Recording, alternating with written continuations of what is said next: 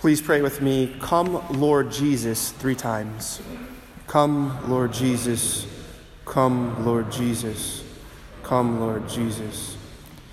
Heavenly Father, as we gather for the first Sunday of Advent, we ask for an outpouring of your Holy Spirit so that we may have a deeper desire to live the gospel, to read the gospel, and to be the gospel. We ask all these prayers through the intercession of Mary as we pray. Hail Mary, full of grace, the Lord is with thee. Blessed art thou among women, and blessed is the fruit of thy womb, Jesus. Holy Mary, Mother of God, pray for us sinners, now and at the hour of our death. Amen. So as we gather for this first Sunday of Advent, my question is, what is your plan to have a life-changing Advent? What is your plan to have a life-changing Advent? Because if we don't do things differently, it's just kind of same old, and we become kind of slothful in our faith, and we don't have that vigilance that we're asked to have in our gospel. And a lot of us, I think if I asked you to do something more, you'd say, "Father, my plate's pretty full, I can't do anymore." But what does the Word of God say about being challenged to grow in your faith? 1 Corinthians 10:13 says, "No trial has come to you but what is human. God is faithful and will not let you be tried beyond your strength. But with the trial, he will also provide a way out so that you may be able to bear it." So that's another way of saying the Lord will never give you more than you can handle. The Lord will never give you more than you can handle. So a few challenges I would have for all of us this Advent is the first one is turn off the TV all of Advent. You can do it, trust me. Our deacon yesterday preached, and he said he took that challenge up last year for Advent and hasn't turned it on since. And he said just this heaviness in his heart went away because we get weighed down by the news, and how much of the news that we hear is good anymore. And even thinking about when they weather forecast, there's actually a lot of money in that to scare us and to get our anxieties riled up. And even Jesus says, "Beware that your hearts do not become drowsy from carousing and drunkenness and the anxieties of daily life." And some of our anxieties are actually caused because as a culture in America, sometimes we like to be in the know. We want to know everything. We get a little curious about what's going to happen tomorrow. What's the weather going to be like? Am I going to be safe? But Jesus came to give us ultimate safeness, eternal safeness, to be saved, to be safe. And he comes to us as a child. Not very intimidating, but the kings at that time were totally intimidated by him because they knew he had power. And then he did his public ministry, he performed miracles, he was crucified for our sins because we are separated from God the Father. And he wanted us to know that through his power of his resurrection that everything was going to be okay. And if he could conquer sin and death, whatever trial you are going through, he can help you. So the first challenge is to not watch TV.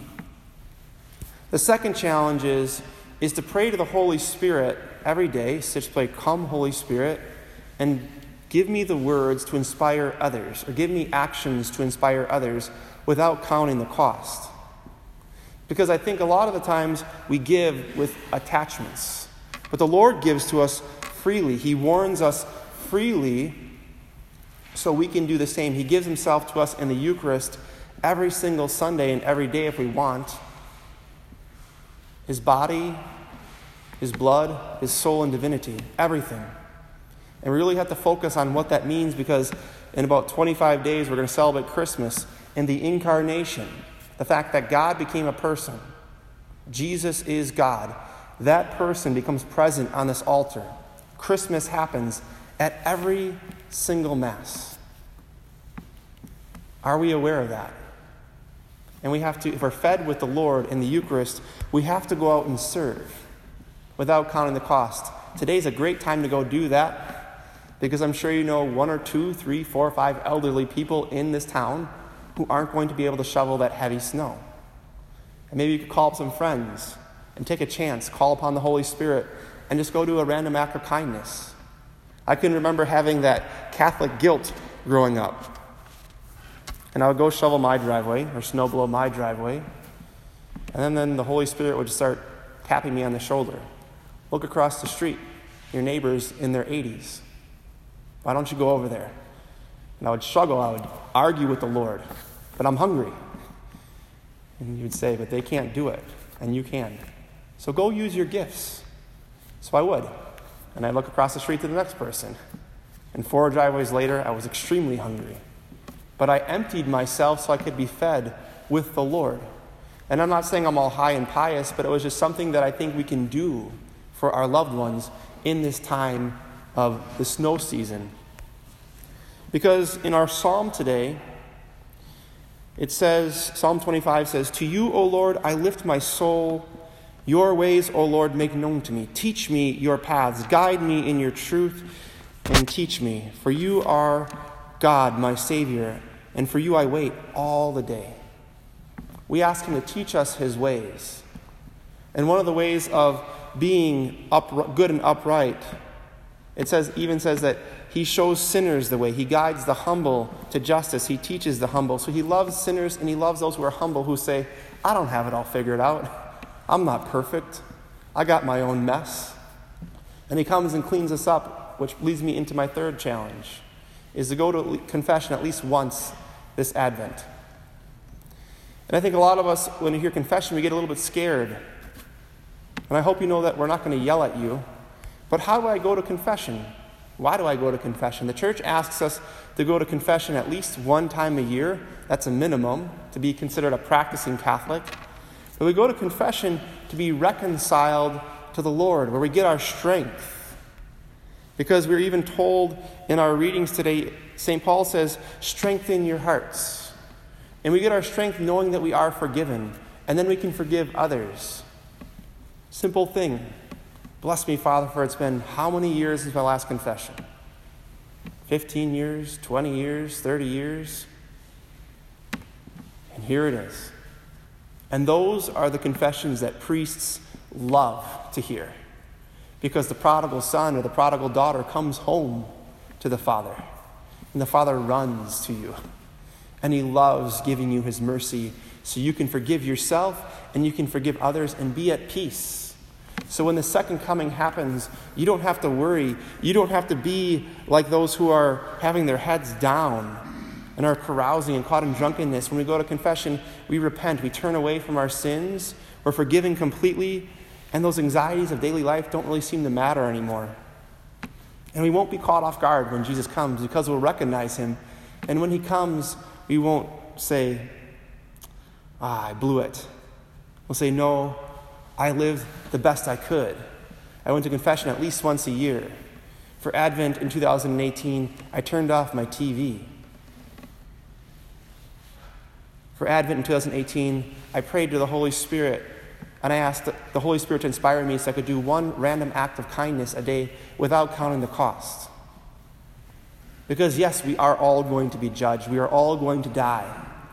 But why don't we tip the scales in our good deeds to show our Father in heaven how proud we were to be a friend of Jesus, to be a best friend of Jesus, to be a disciple of Jesus, to know that you don't have to be afraid of this Jesus. We've been receiving him every Sunday in the Eucharist. Do we know who we're receiving? And aren't we proud to be Catholic Christians? Or are we hiding in the darkness? Jesus comes to us in the incarnation and in the second coming as a light. And I want you to focus on that light this Advent, to know he doesn't want you to leave you in the darkness, but he doesn't want to leave anybody in the darkness. And so many people feel that they are in the darkness. And his light gives us courage to move forward. His saints give us courage to move forward, to remind us that yes, we are all sinners, but we ask him to teach us the way. Show me the way, Lord, and let me be humble. And be humble is to be earthy, is to be well-grounded, to know that the Lord will never give you more than you can handle. But if we don't challenge ourselves to have a life-changing Advent, we always have to ask ourselves, why am I Catholic? Why do I do what I do? We have to ask ourselves that question often. So 3 challenges are before you this Advent. Turn off the TV. Pray to the Holy Spirit every day to do one random act of kindness, and come to confession once this Advent. And I guarantee you, you will have a life-changing Advent, and you'll want to bring more people into the fold, because you will see how good our Lord is, how much he likes sinners, how much he loves bringing us the light in our darkness, and how much others are in need of the same thing you're in need of: divine love. May God bless you this Advent. Know of my prayers, and please pray for me that we may all have a life-changing Advent.